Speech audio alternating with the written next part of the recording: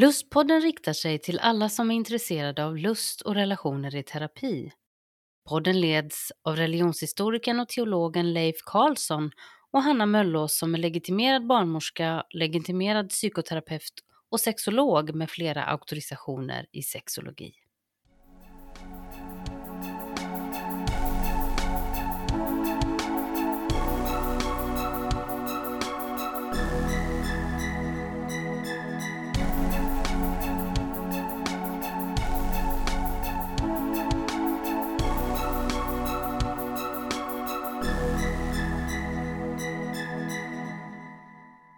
Dagens lustpodd är en fortsättning av avsnitt 48, där Thomas berättade om sitt sexmissbruk. I det här samtalet så kommer han också berätta om att han i övre 50-årsåldern fick en ADHD-diagnos. Men också hur han hamnade i katolska kyrkan och fann den kristna tron. Men Thomas, hur kom det sig att du fick den här diagnosen ADHD? Jag har gått ganska mycket hos olika terapeuter och kuratorer och psykologer. Och någon gång i det här så fick jag någon remiss till en mottagning som sysslar med sexmissbruk. Och jag var väl där kanske 12, 13, 14, 15 gånger hos en specialist. Ingen gång eller hos någon har jag hört en antydan om eller en förståelse om att det här missbruket skulle hänga ihop med ADHD. Utan det var ju mycket om uppväxten och pappa och allt det där. Och visst, så kan det vara. Men jag har så här i efterhand tyckt att det varit märkligt. Att man inte närmar sig just en sak som en ADHD-person. Jag hade ju inte en tanke på att det skulle vara det. Jag vet ju fortfarande inte egentligen om de har prickat rätt. Men jag hade ju svåra problem i skolan under uppväxten vad gäller mobbning. Jag uppträdde många gånger irrationellt som barn och under min uppväxt. Och jag har väl alltid misstänkt att det låter så dumt att säga att det skulle vara något fel med mig, men jag har hamnat i så många väldigt speciella situationer. Jag har varit väldigt arg i mitt liv, blivit lätt provocerad av människor. Jag har liksom kämpat med auktoriteter och ska alltid säga emot, och på grund av det så har jag hamnat i konstiga situationer och kvar har jag stått och inte förstått varför allting blev så fel och varför andra människor i mitt liv runt mig verkade ha det så enkelt. Min yngsta dotter, hon hade i tonåren stora problem. Det visade sig att hon hade stora problem i skolan, inte i ämnena, men hon gick helt enkelt inte i skolan på flera år. Det hade inte kommunicerats så att jag eller hennes mamma förstod vidden av det. Hon flydde och reste sig upp och gick. Alltid ur klassrummet. Hon kunde gå på en lektion och så reste hon sig upp och gick. Så det var mycket, och jag ställde mig ganska oförstående till alltihopa. Jag var ju hade attityden att man ska skärpa sig och göra det man ska. Och vara duktig. Man ska vara på plats. Så jag bemötte henne verkligen inte på det sättet som jag borde ha gjort. Å andra sidan är inte hon en person som fläker ut sitt känsloliv. Hon är ganska privat. Hon höll det för sig själv, och jag blev ännu mer provocerad. Men när det var som värst så stod vi och skrek åt varandra där i ett rum, och det fanns ingen kontaktyta överhuvudtaget där vi kunde förstå varandra. Och då slog det mig att det här är jag, och det var jag när jag var 14, låt säga. Lika besvärlig och motvalls och med svårigheter att liksom anpassa mig. Och att det var precis just därför som jag blev så förbannad och tagen och berörd, för det var en spegelbild av mig själv och mina egna problem, fast jag som 14-åring uttryckte dem på ett annat sätt än vad hon gjorde då. Så någon tid senare så kom hon hem och sa att hon trodde att hon hade ADD. Så att hon ville göra en utredning. Vad bra, sa jag. Och satt hon igång med det där och så forskade jag själv och googlade och tänkte att jag måste ta reda på om det inte här är jag också. Och då var jag 57. Ja. Och gick igenom en utredning och det var ju jag. Och det stod i den här diagnosen där att möjlig atypisk autism. Och då blev jag förbannad för jag tänkte, vad är det för något? Vad är det de säger för någonting? Jag vet inte, det var en massa ord. Och sen dess har jag levt med det. Och sett hela mitt liv rullas upp. Och ser ju att det inte är någonting som har hänt som inte hänger ihop med ADHD. Väldigt mycket bra men också väldigt mycket konstigt och dåligt som har springer ur det här att jag har levt ett liv i ständig panik. Ja. Så vad tänker du om det nu när du har fått svar på vad saker och ting kan bero på? Ja, om jag tittar bakåt så är jag ju själv oförmögen att säga vad som är vad om vi nu tittar på sexmissbruk i förhållande till ADHD. Är det ADHD som har gjort att jag så lätt kan kasta mig in i konstiga situationer vad gäller missbruket? Eller tvärtom? Jag vet inte. Nej. Är det som har gjort att jag har kunnat gå så långt i vissa beteenden vad gäller det sexuella? Eller kunde jag ha varit den här sexmissbrukaren även utan ADHD-diagnosen? För det kan ju inte vara så att alla sexmissbrukare som finns där ute har en neuropsykiatrisk funktionsvariation. Eller är det så? Jag vet inte. Nej. Så det tänker jag. På min tid så fanns ju inte begreppet ADHD. Nej. Vi hade ju några killar i klassen där. De fick ju åka ner till det där som jag kommer ihåg hette Obsen. Ja, precis. Någon gång i veckan för att lugna ner sig. Och det är klart att de tillhörde ju den kategorin. Det kan jag väl förstå nu. Men jag tillhörde också den kategorin. Men då var jag tillräckligt duktig i skolan och lyckades kompensera det så att jag fick bra betyg. Gick före liksom i allting och då gick det bra. Men jag har hittat ett brev från min klassföreståndare i 5:an där han ber min pappa att prata med mig om att inte stå upp i skolbänken.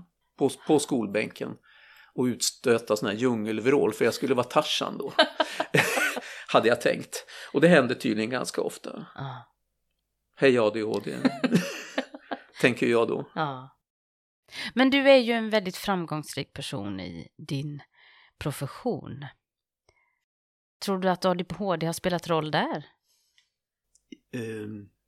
I alla yrken och alla studier så måste man ju liksom slå sig fram. Och det gäller ju även i mitt yrke. Och jag tror att ADHD på ett sätt har... Eftersom ADHD är luststyrd som man säger. Om man inte är intresserad av någonting så är det lätt bara att inte göra någonting.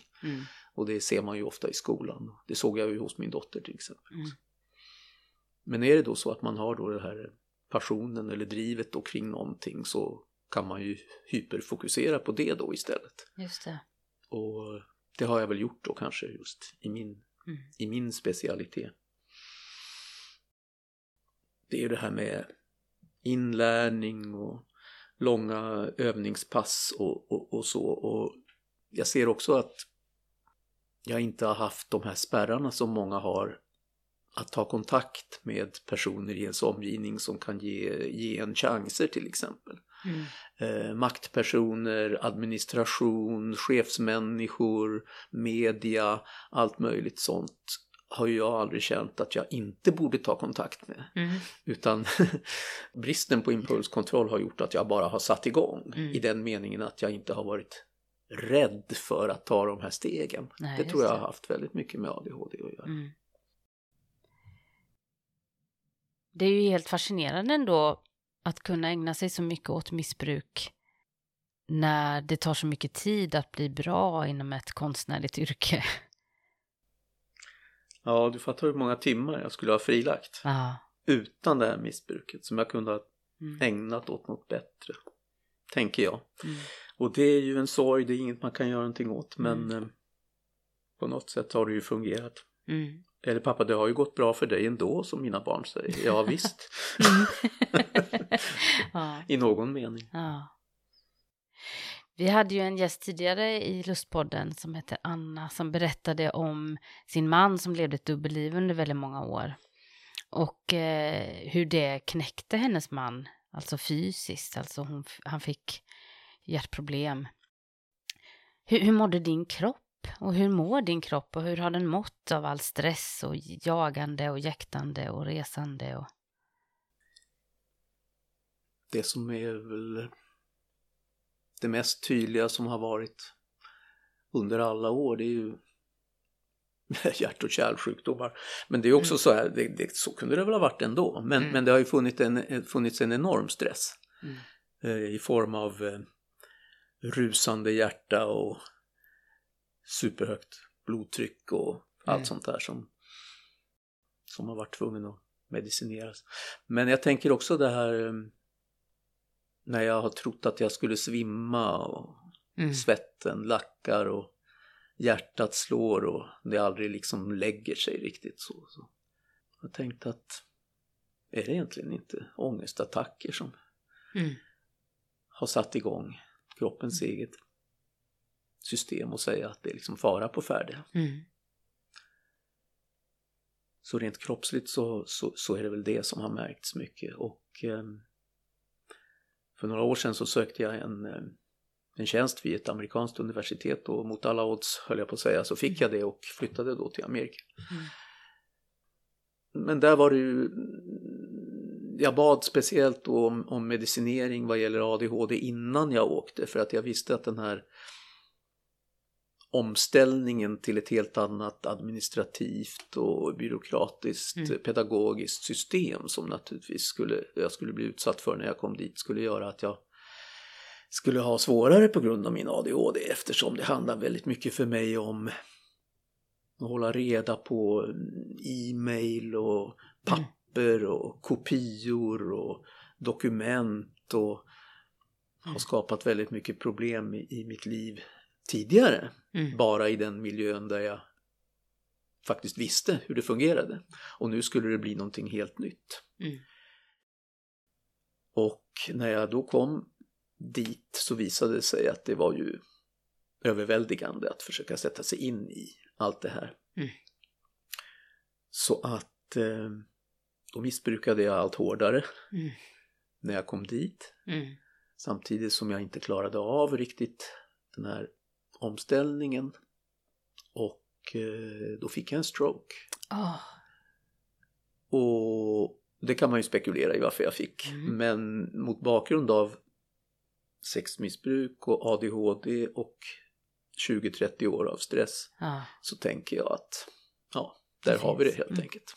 Det finns ett samband. Där fick kroppen liksom ta det psykiska uttrycket som inte fick sin förlösning. Då blev det kroppen som ordnade det. Hur mår du idag? I kroppen? Jo, jag har ju hämtat mig från det där. Jag mår förhållandevis bra, tycker jag. Ja, för hur är det annars nu i livet? När det har gått några år efter diagnosen och... Efter stroken så innebar det en ganska stor sorg. Alltså jag hämtade mig fysiskt väldigt väl.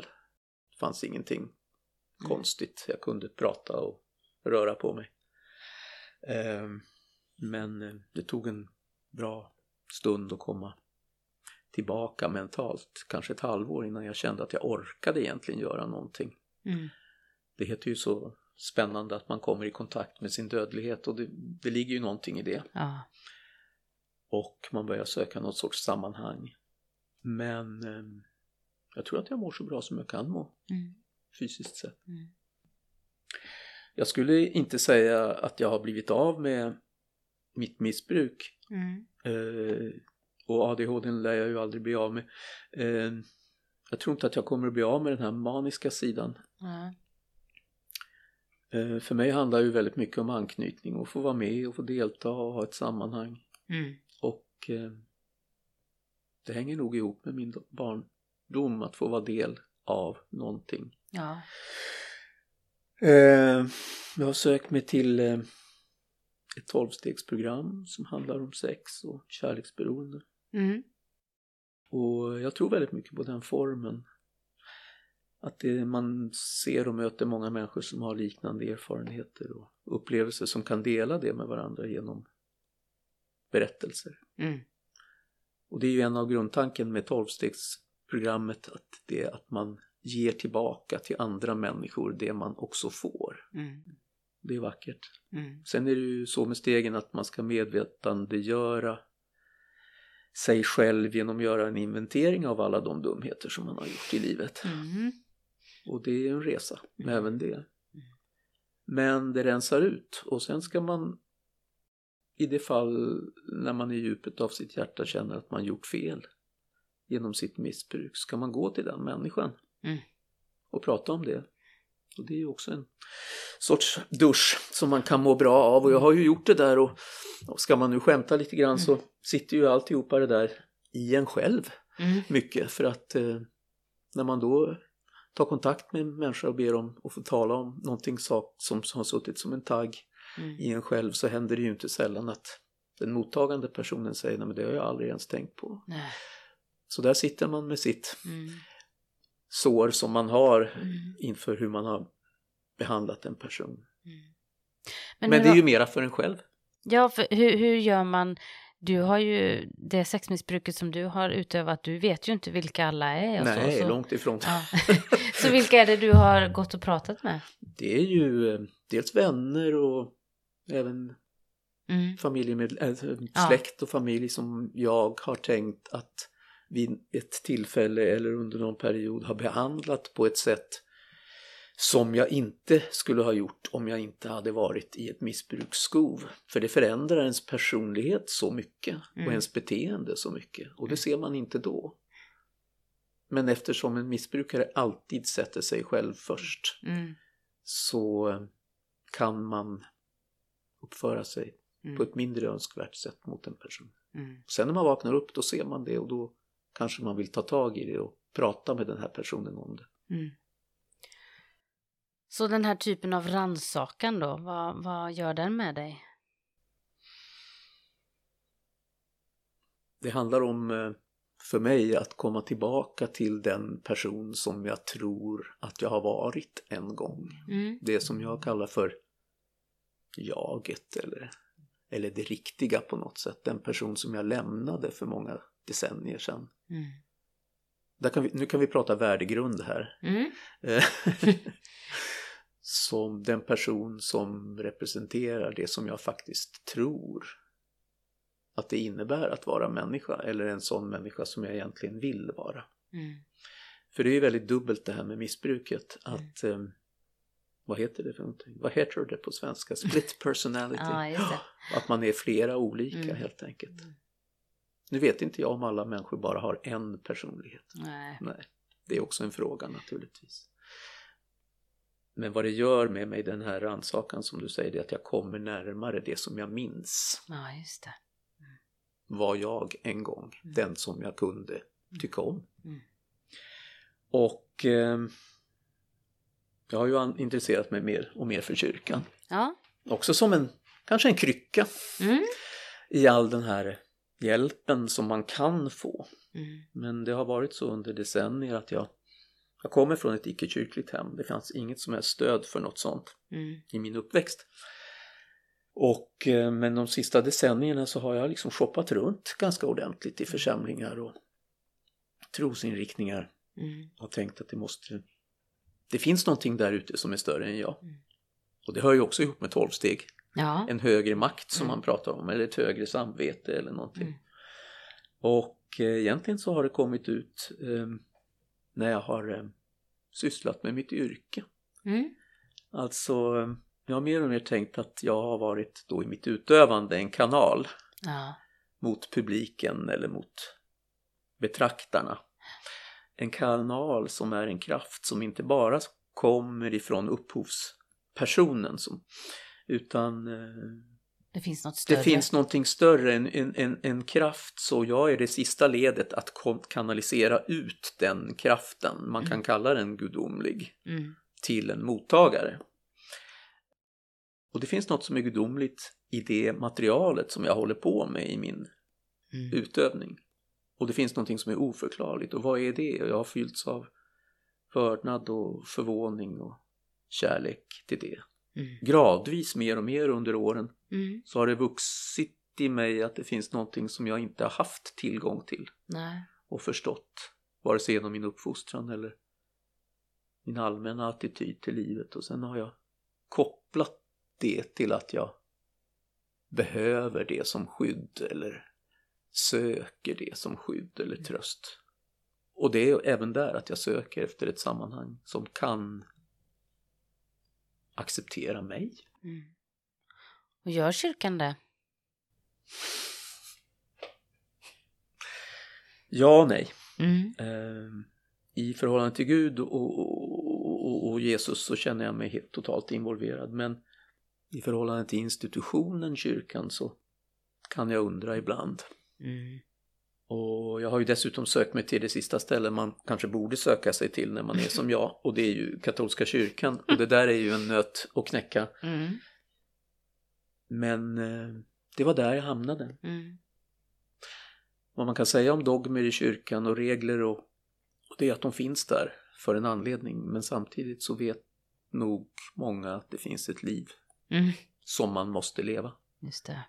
Och jag tror att det är Guds oändliga ljus som överskuggar allt. Och jag är jätteglad för att jag har tagit det här steget. Så brukar jag gå in i tyst retreat. Har gjort många gånger. Varit i kloster hos nunnorna i sommar i Skåne och varit tyst i 7 dagar. Det har gjort mig väldigt gott, väl. Det är en befrielse att liksom hitta sin väg och finna sig själv och inte minst skala bort alla tokigheter. Men vad händer i tystnaden då? Blir du inte mer jagad och stressad och bara vill bort därifrån? Förvånansvärt. Förvånande. Det är förvånande att det fungerar så fort, åtminstone för mig, att gå in i det. Det är som en befrielse att lägga ifrån sig alla impulser och mobiltelefon, böcker och tidningar och idéer och tv-program och allt det där. Och när man är tyst så är det väldigt mycket som kommer upp som man sen kan ta upp till ytan och fundera på och bearbeta när man kommer tillbaka till som ett vanligt liv. Ja, just det. Så hur mår du i din sexualitet nu och relationer nu? Jag tror inte att jag kommer att leva i en relation igen i någon form. Jag har liksom satt in mig i det facket. En grupp som inte kan det. Jag har inte den förmågan, har jag sagt till mig själv. Jag försöker ta vara på de möten som är och göra dem till bra möten utifrån, och nu säger jag det en gång till, värdegrunden. Och inte fara iväg i olämpligheter, utan de möten som sker, de ska ske och de ska kännas bra. Däremot att inte leva i en relation igen, det är ingen sorg. Jag tror inte att alla människor är gjorda för att leva i tvåsamhet. Nej. Så får det nog bli resten av livet. Men man ska inte säga aldrig. Det ska man inte. Så jag pendlar mellan vem skulle stå ut med en sån som jag. Och jag är ju helt fantastisk. Det är högt och lågt på en gång. Jag är ju nu, och det förvånar mig för jag trodde det skulle vara motsatsen, att jag nu liksom jobbar med min ADHD-problematik när den har blivit mer och mer klar för mig, att jag skulle bli mindre upptagen av att tänka på allt som var, men det där har ju accelererat. Jag uppfyller väldigt mycket av mitt liv och ibland så blir jag ledsen. Ibland blir jag glad av olika insikter. Och jag tycker också att jag blir mer ADHD-ig för varje år. Jag trodde det skulle bli tvärtom. Jag är mer orolig och rädd för olika saker. I mitt vardagsliv. Jag kan få panik för saker och ting som förut. Och man liksom bara körde över vissa situationer. Och det var mycket enklare. Kanske struntade jag i dem då för jag hade annat att tänka på. Jag hade någon annan strategi. Men nu är det såna här dumma grejer som någonting hemma, någon lampa som ska sättas upp eller någon sladd som ligger eller något praktiskt och sådär. Då kan jag ju få panik så att jag måste liksom gå ut och gå för att skaka av mig alltihopa. För att det väcker sådana känslor av inkompetens på något sätt. Att jag är en människa som inte kan klara av saker och ting. Och det gör också ont. Och ondare ju längre tiden går, tycker jag. Men å andra sidan så har det väl också tillfört något bra i det att jag lär mig att jag inte ska ta på mig för mycket uppgifter som tynger mig, om det är så att jag kan hålla det ifrån mig. Uppdrag, träffa för mycket folk, det liksom dränerar en. Alltid haft i mitt liv det här behovet av att dra mig tillbaka, gå tillbaka till nollstadiet och liksom samla energi och sen gå ut och träffa människor igen. Aldrig kunnat fortsätta och träffa folk kontinuerligt och så. Det där har jag lärt mig att spara på så att jag mår bättre. Jag måste vakta på de här sakerna och inte bara köra på för att jag tror att det är det människor kan och att jag också borde göra det, för det kostar mig allt för mycket i välmående. Du nämner i ditt brev att du skulle vilja ge ungdomar hopp som inte känner att de har det. Vad tänker du kring det? Vad är det du vill säga till dem som kanske är i din situation? Jag hoppas ju att de aldrig kommer att komma just till min situation, eftersom jag fick reda på, eller på något vis har tagit tag i det här sent, alldeles för sent. Men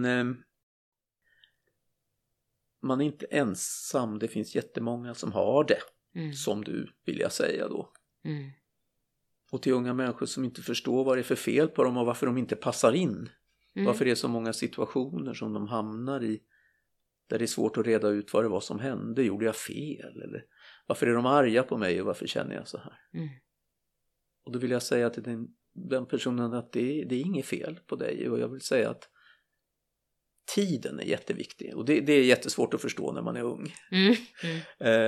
Det går ju inte där och då att förstå. Men lösningar och svaren på frågan kan ligga långt där framme. Och att om du är så förvirrad kanske det gör egentligen att du blir bättre rustad att komma igenom det du kämpar med. Vad gäller studier och framgång eller din kallelse i livet. Det finns något där framme och det tog 40 år för mig. Men det finns något där framme. Man säger så här ADHD, ja, men det har ju varenda människa nu för tiden och det är ju så nytt och varför ska det vara så här? Men ADHD har ju funnits beskrivet sedan jag tror 1730-talet eller något sånt. Sen kan man säga att det finns det här ordet som heter att ADHD också innebär en superkraft. Det är något sånt där modernt som man ska säga nu. Och det är väl lindrande för många som just har den här, eller som lever i det här tillståndet.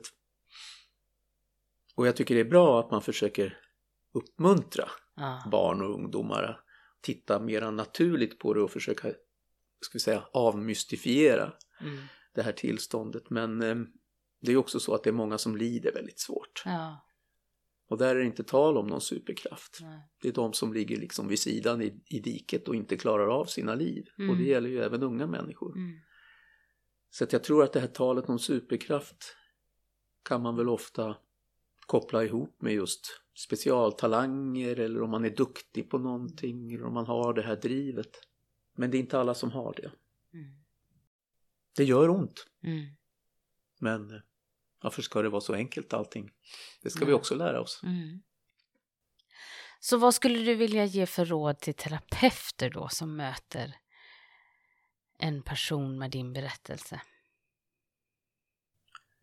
Mot min egen erfarenhet, och det kan se ju annorlunda ut idag än när jag började att samtala med professionella människor om det här. Så tänker jag att jag aldrig har blivit bemött av någon som har antytt att jag skulle ha någon neuropsykiatrisk funktionsvariation.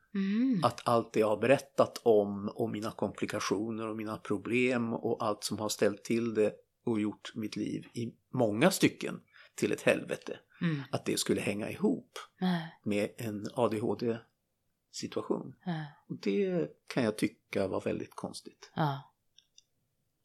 Tror du att du var för välfungerande för människor att se igenom det här? Ja, man ska ju inte säga det kanske, men det är klart att jag har tänkt att det går ju att ha mig i möblerade rum. Ja, just det. Mm. Och välklädd och liksom snacka på. Mm. Det kan vara så, tänker jag. Mm. Självanalyserande på något sätt och lite rolig och sådär. Så att rådet skulle ju vara att omedelbart gå in i den tanken och se att den här människan kanske, eller varje patient eller så. Så vad har terapeuter sagt då? Ganska mycket. Ja, men jag har ju det har kokat ner till min pappa helt enkelt. Ja. Och det äger säkert sin riktighet. Att det spelar väldigt stor roll. Jag har ju gått igenom hypnos till exempel. Det var alltid pappa som kom upp. Ja. Och så. Nej, men man får vara med om mycket. Ja. Alltså skämt åsido eller hur man nu ska säga, så tycker jag ändå att hur mycket man än går tillbaka till barndomen och så tycker jag att en sån viktig del av en människas liv som en sån här ADHD-situation borde kunna finnas på agendan. Thomas, jag är så glad för att du kontaktade oss och jag är överväldigad av din fina, ärliga berättelse där jag vet att så många människor känner igen sig. Och jag är övertygad om att väldigt många människor kommer bli hjälpta av att höra din hoppfulla berättelse. För mitt i all misär som du har berättat om och mitt i allt lidande och mitt i allt det fruktansvärt tunga, så är du nu en man som sitter här och kan berätta om detta och ändå hitta lite ro. Tack. Det blir jag glad att du säger att du tror att det skulle kunna hjälpa någon. Det skulle jag verkligen gärna vilja. Och det har ju varit bra för mig själv också, för att när man får formulera sig om någonting så lättar det ju också varje gång. Så tack för det. Tack så mycket. Ha det så gott. Ha det bra.